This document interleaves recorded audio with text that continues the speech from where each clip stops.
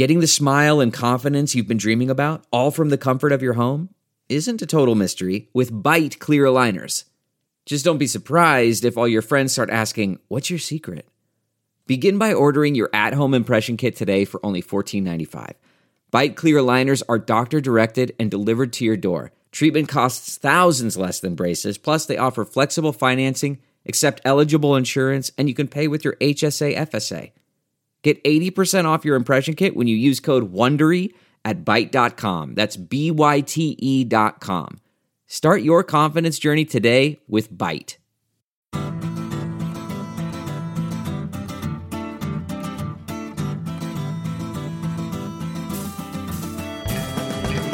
Welcome to the Sinica Podcast, a more or less weekly discussion of current events in China. I'm Jeremy Goldkorn, hosting today as Kaiser Kuo is busy performing with his band Chunqiu. Joining me today in the pop-up Chinese studios are, drumroll, David Moser, polymath, linguist, musician, and academic director of CET Beijing Chinese Studies. Hi, David. Hi, I didn't bring my drum, but sorry about that. Yeah, it's okay. We also have, returning to the show, Christina Larsen, a journalist who lives in Beijing, is contributing editor at Foreign Policy, and also writes for other publications. Welcome back to Sinica, Christina. Thanks, Jeremy. And we are very, very happy today to have Brook Lama for the first time on Sinica. He writes for National Geographic and a range of other publications. Welcome to Sinica, Brook. Thank you for having me, Jeremy. So our first topic today is based on Brook's recent piece in the New York Times about subversive humor. His article examines two of the most interesting characters on the Chinese internet, cartoon director Pi San and blogger, writer, and activist Bei Feng, also known as Wen Yunchao.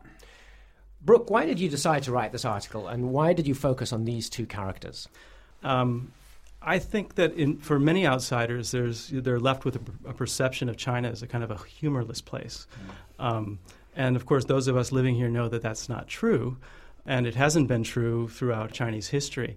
Even during the most kind of repressive imperial regimes, there was the use of parody and satire was always a tool of the powerless. And I think even back in Confucius's time, when they were writing histories, they would use the Chunqiu Bifa, which is kind of the spring-autumn brush method, where you could read between the lines. Mm-hmm. Of course, that's happened through history, through the Qing Dynasty, with Lu Xun doing parodies that would skewer the pompous and the powerful, and even through the present day. And I think if you read David's brilliant article about the rise and fall of crosstalk, you see that a lot of this had gone underground. And what's different today is that it's all popped up onto the internet.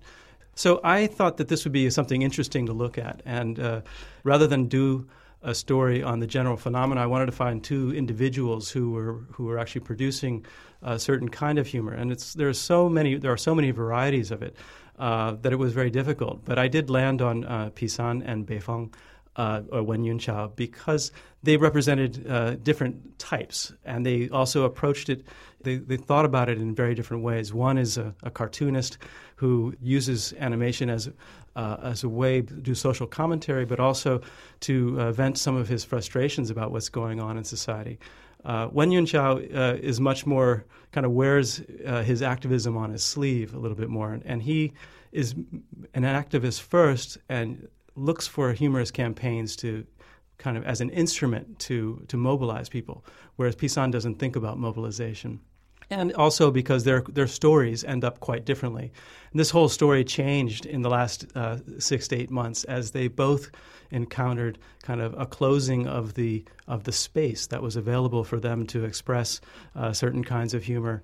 And that's what I found that's kind of turned the story, kind of focused the story for me on the two of them, one of whom ended up living in Hong Kong in exile, and the other one who's still here in Beijing. Let's just, for people who haven't actually seen Pi San's cartoons, look at I think the one that made him internationally famous was before Spring Festival this year, the bunnies rising up in revolution. It was a Spring Festival greeting card. So what happened in this cartoon?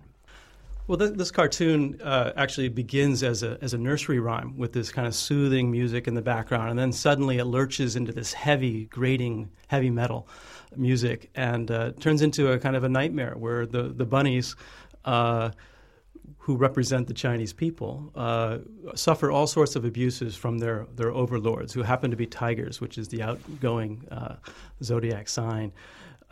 In the end, and this is kind of... Maybe one should say that all of these abuses are references to things that right. have actually happened, most of them in the last 2 years. That's right. Anybody watching... My dad is Li Gang, where the kid of the police official did a hit and run. And poisoned milk scandal is in there, right? Yes, and anybody watching it who is kind of spends any time on the Chinese internet would recognize the references and get the jokes. In the end, though, it turns into the rabbits actually end up in full-out revolt against the tigers. And this is what really made it provocative, especially because it landed right at the time that the kind of uprisings in Tunisia and Egypt were getting underway. So it was the timing was as interesting as the content almost. Maybe for my sake, too, refresh my memory. Was that posted on the net for a while and then taken off and banned? And it wasn't banned technically because it was taken off so quickly. I mean, it was put up before Spring Festival, and I don't think it lasted longer than about 12 hours on Chinese websites. No, it did not even last till Spring Festival. So a lot of people pulled it down really quick, otherwise it wouldn't have so many copies floating around, right? Yes, yeah. And people copied it to YouTube, so it's now safe on YouTube. Yeah, good. I mean, it proliferated very quickly in the first 12 hours. It was kind of metastasized. And then there was the race to pull it down. And the companies were taking responsibility themselves to take it down. Now, this wasn't necessarily the government putting out an order to take it down. What's your sense? How much more of this kind of thing is there now compared to, say, 2 or 3 years ago in China? Well, I think because of the internet, obviously there's a lot of it. This wouldn't have been possible many years ago. I think what's happened with the internet is sort of this cat and mouse game, where the internet, by its very nature, is censorable only if you have the exact string that you want to expunge from the net. So people got very good at using alternate typography. Jeremy, you've even resorted to that on your early incarnations, Danwei. Yeah, right? we'd use Cyrillic letters that looked like Roman letters, but so not actually, searchable. Actually, something that's humorous in and of itself is you go to some of these things I've found of the some of Baidu's officially or secret in-house censorship documents saying look for these strings or try to delete these strings.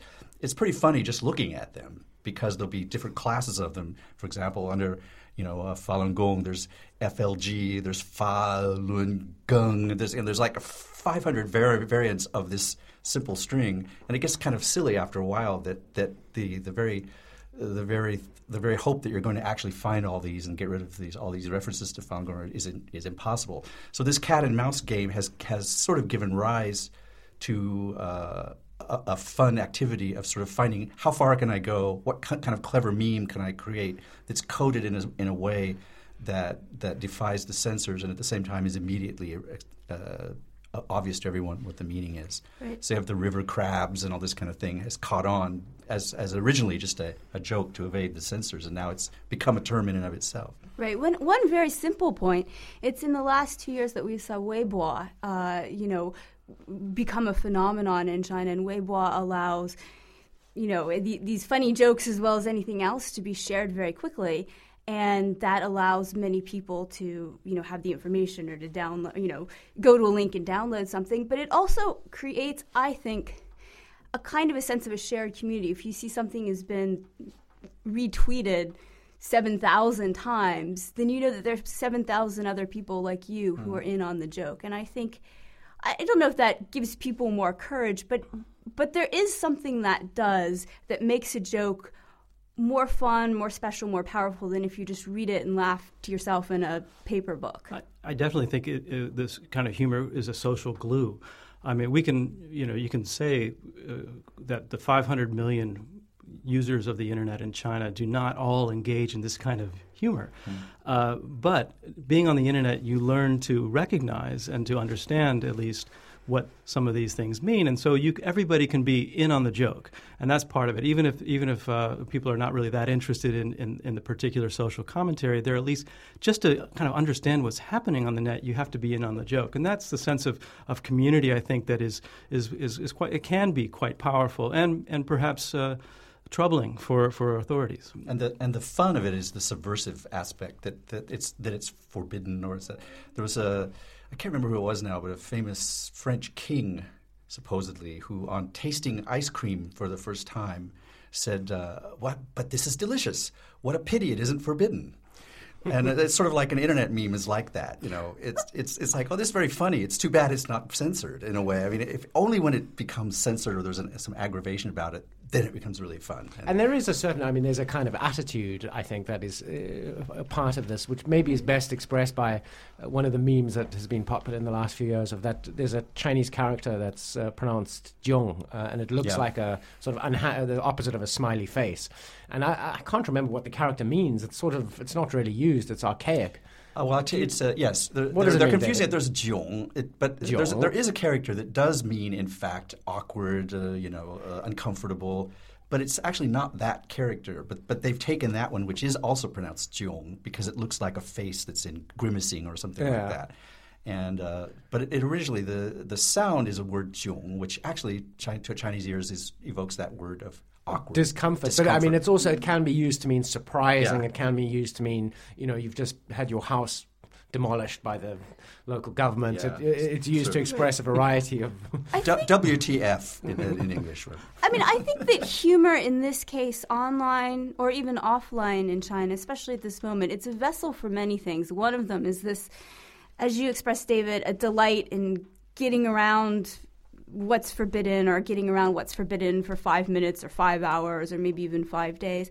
But I also think there's a line in Brooks' piece, I can't remember which character it referred to, but was talking about a cycling through of emotions, and that humor was a way to express both being rebellious and being resigned.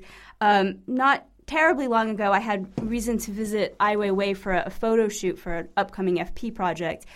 And there's 2 security cameras in front of his door that face his door.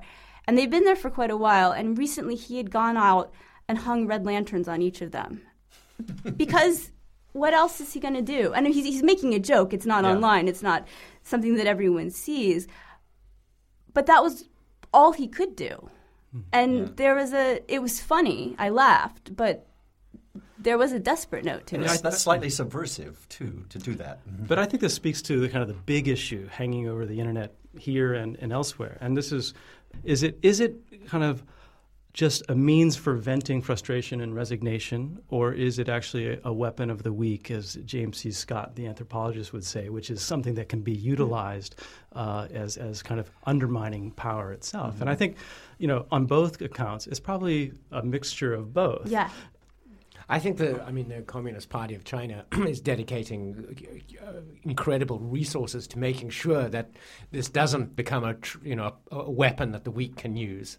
The censorship apparatus is vast, and it's dedicated to exactly making sure that doesn't happen. Mm-hmm. But it seems to me also that the party has had to make some decisions in the last decade because of the internet, which is things that are worth going after and things that they just give up on.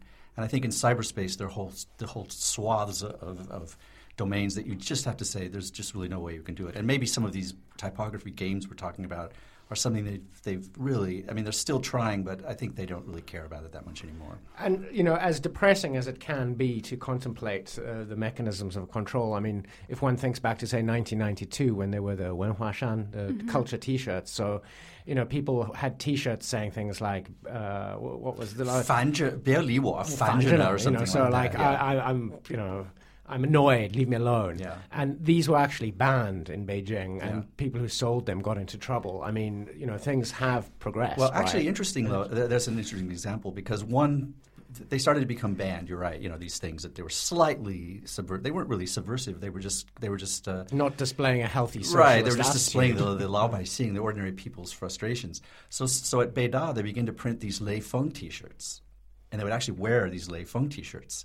Now, I thought that was wonderfully subversive, because what's more subversive than actually going full hog and doing exactly what the party supposedly wants you to do, which is to promote Lei Feng, right? But it's so ludicrous that anyone actually would wear one of those T-shirts at that time that it was a statement in and of itself. But how are they going to ban it? They can't say, no more Lei Feng T-shirts. Why? Why? On what principle? You say we should elevate Lei Feng, 学 Lei Feng, right? So I think that was a primitive example of this internet phenomenon that we're talking about, where they find a way to make something invisible or to make something have a dual meaning. It was very clever. One of the, to me, most remarkable details of Brooks' piece was just to be reminded that the Great Firewall, which we think might have existed since before the Great Wall, actually began in 2003. Well, it was conceived in 1998, but not actually fully implemented until 2003. Right. Yeah. Right. I mean, this is a new and evolving thing. Yeah. But I would just make the comment, though, that the government also has to be very savvy. They have to be careful. They are listening much more closely to public opinion than they ever have been before. And they're actually encouraging local officials and even the police to do microblogs to try to be popular. Of course, it also suffers from this kind of paucity of humor. It has a hard time being funny. But I think they're as you said, David, it's true. They have to pick their fight. They pick their battles. And, it's almost impossible to catch up to every iteration, every layer of meaning and change of typography or wording. But, they do have to do it in a way that's somewhat sensitive. And the Internet is a very interesting space because it is a hugely important economic resource for them and for the future, and they can't afford to shut it down. So they have to have a little bit of flexibility in terms of how they deal with the content. And this is a very interesting game, and it creates the kind of cat and mouse game that I tried to describe in the article. I have just a point of curiosity here. I think it was in your article you said 50,000 online censors. The usual that's a new apocryphal number. I mean, usually it was 30,000 for many years, and now it's 50.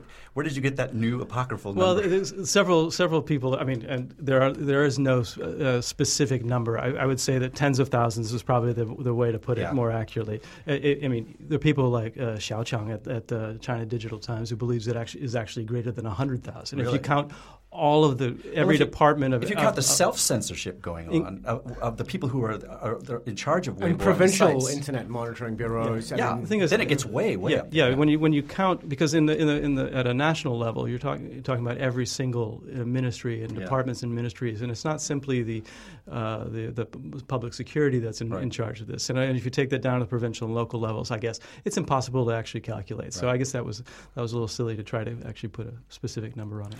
Well, I'd like to have one more thing, and then I think we should move on to our next topic. The Great Firewall, actually, the word was coined by Jeremy Barmé and Sang Ye in an article written in 1997 published in Wired magazine. And 1996 was when the first, commercial, consumer internet connections became available.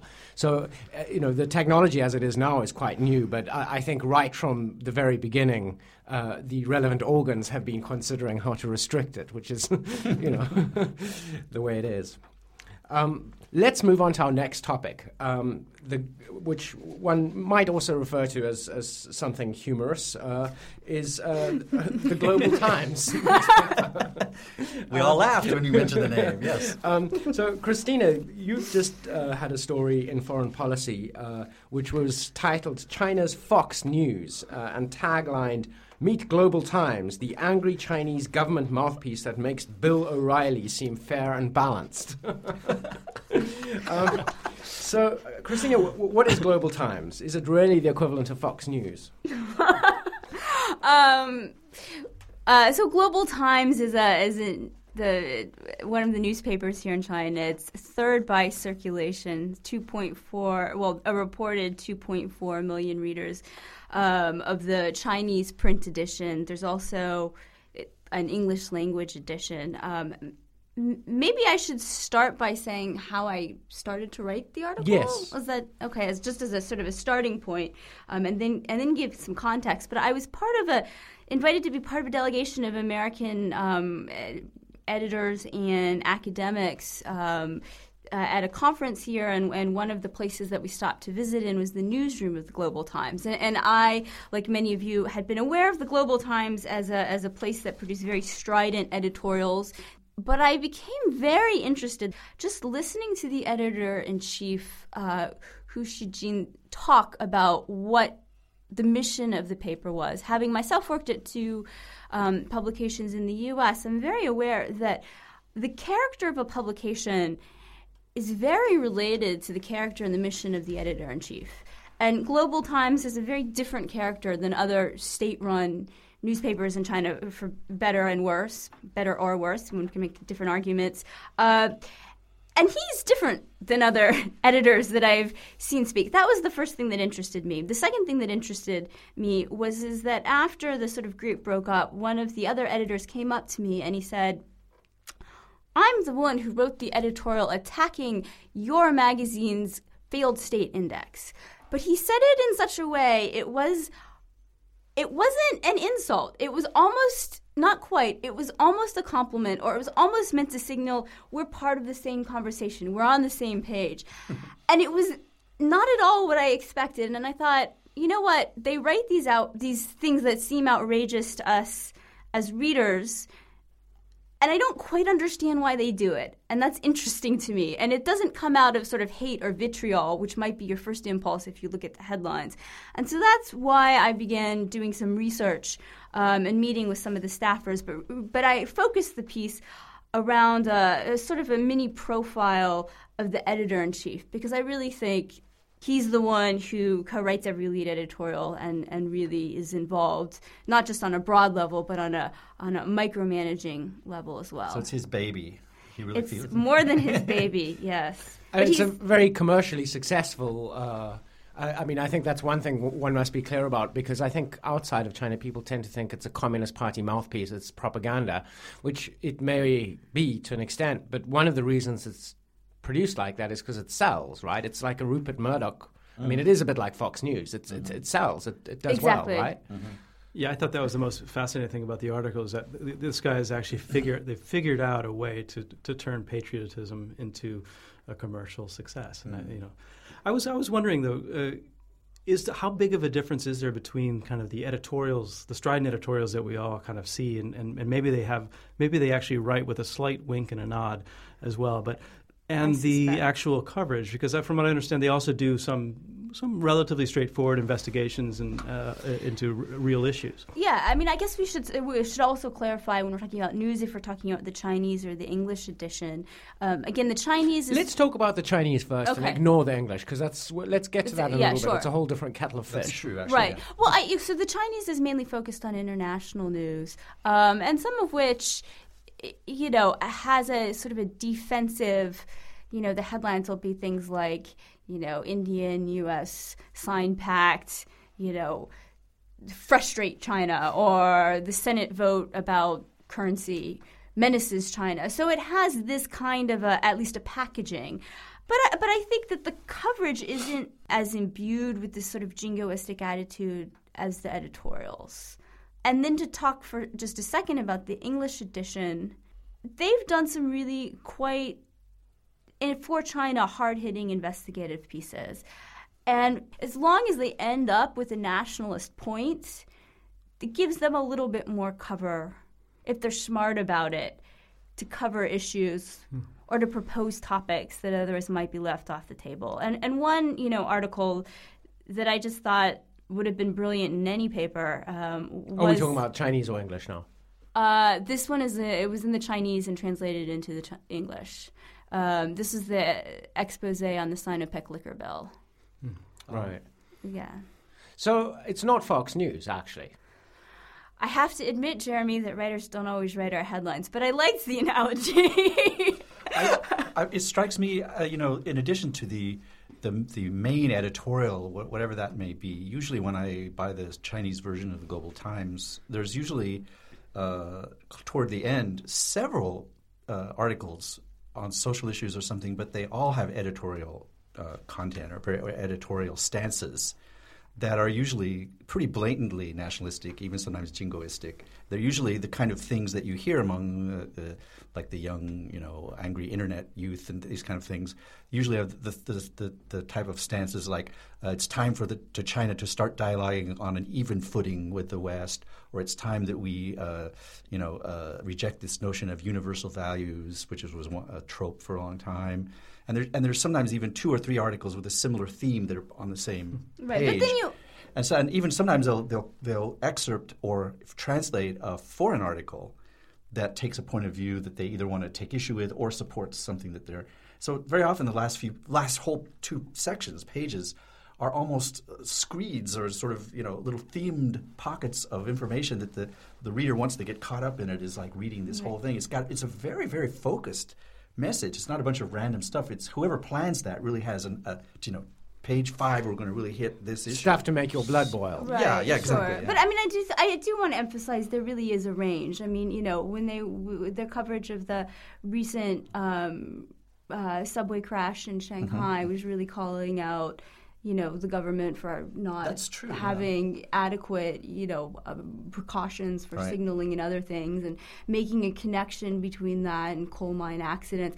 I think that the thing that's easiest to talk about and is funniest and tickles our funny bone or whatnot is these terrible jingoistic articles. But I do want to point out there's quite a range of it, and when you meet the people who work there, they have quite a range of agendas themselves, and there's something that knits them all together.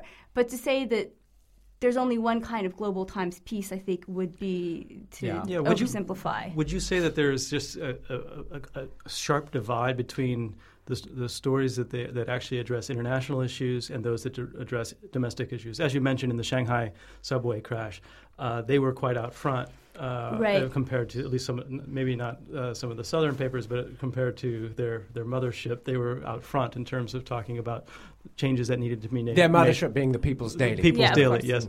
And then, I also remember earlier in the year they did a long kind of analytical piece about the dangers of putting up dams in the rivers in Yunnan, which was actually a very straightforward piece that ended up on a side that was actually gave the government little room to continue with the kind of dam building that's been going on down there. So I was just wondering, is this would the foreign, kind of the jingoistic, as you call it, foreign editorials and coverage, does that actually give them cover to do whatever they want inside the country? And as long as they maintain a kind of a hardline nationalist foreign face out to the rest of the world, can they kind of cover things as they wish and in a more eclectic way? To some extent, I think that's true. As if there's a shield, I'm criticizing the party from within the party. I'm one of you, and I want to offer some advice as a true patriot. I think absolutely, and that's what some of them expressed to me. I do think I do also want to point out that not all of the domestic coverage is hard-hitting and investigative. They've done some interesting pieces actually about Weibo as a rumor-mongering machine and saying, we should have more censorship, which is interesting because the editor-in-chief has something like 1.4 million Weibo followers, so he's not abstaining from He's not spreading rumors, this evil social media. But I think one thing that unifies everything that we've just talked about, whether they're liberal or conservative, outrageous or investigative articles, that Global Times has that is distinct to me from something like the People's Daily or certainly China's Daily, to pick an English and a Chinese language newspaper, is they really try to follow and do a pretty good job the pulse of a conversation. They're interested, especially the editor-in-chief, in what people are talking about, what's the meme on the internet, what is the conversation, and how do we inject Global Times' viewpoint into that and try to influence it, and because we're part of this conversation, get readers. Whereas I think that other publications who just got promoted in the Transportation Bureau, great, let's run an article about that. And they're essentially bureaucratic organizations that might not know what a news peg is or hot news story if it came and sat down, on the chair opposite them. And I think that, to me, is, again, with Global Times, we can argue about the impact of it, but that's a skill. That's a skill set that most Chinese newspaper editors don't have, and that the folks at Global Times do have. Let's have a quick review of the English, then, before we move on to our final section. What do you think of the English Global Times, Brooke?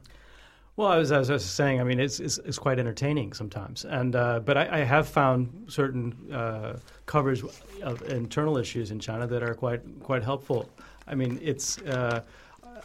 They don't have necessarily some of the subversive headline writers that you find in some of the other English language editions, which are kind of have little gnomic jokes that are in the headlines. But I think that the coverage is a little sensational, but it's I find certain nuggets that are actually quite worthwhile. I find the polemical tone and everything that you find in the Chinese version a bit attenuated in the English version because they perforce have to have a lot of English-speaking and often foreign staff on there who play all kinds of tricks. I don't know if you can link to these. We've talked about these. They've spread around the internet. Some very funny English editorials that maybe to a Chinese reader the humor would slip by. There's a double entendre there, a tone joke going on. There was quite a good one the other day about massage parlors, which appeared to me to be a joke, where the person was saying, your right in a massage parlor is not to have sex with the masseur kind of thing. Well, when these editorials come out, very often a few of us send each other tweets or something to confirm this is a joke, right? Because sometimes it's so subtle. There was one that was talking about complaining about some show, or I don't know what it was exactly, but where women were putting, I think it was iPhones in their busts, in their that was bras. Hao Lei Feng. Yeah, we're putting it in their bras, and in order to, and then like taking photos or videos inside the bra with their breasts jiggling around there. That sounds horribly unsexy. Well, the point was that as you're reading this, you're saying, this is crazy as an editorial. And then the point of the editorial was that this was unfair to the Chinese contestants because we all know that they are not as well endowed as the foreign ones. So and at this point I said, this has to be a But who joke. writes these and who approves them? Well, that's my point. They're so funny. The theory, we have many theories, but one of the theories is perhaps you have some very savvy, funny, English or a foreign editor there who's seeing how far he or she can get away, how far they can go, and let's write something that seems plausible enough if you don't have a total mastery of English, and you think, well, maybe someone might have this notion, but to anyone who is an English speaker and can feel the Monty Python-esque tone of it, says this has got to be a joke. That's the only thing. The only other explanation is that they know it's a joke and they're letting them do it. But I think sometimes also the demands of propaganda sort of produce articles that it is impossible to tell if it's supposed to be funny or not. I mean, there was one about what they called the fog. This week in Beijing has been the most appalling pollution, and there was an article about how we shouldn't worry so much about the fog. And the way it was written made me think, actually, they probably have a serious propaganda point here. Is, don't listen to the American embassy's tweets of the air quality, and this is something that you do see in the official media. Yeah. But I don't know. I don't know who wrote it.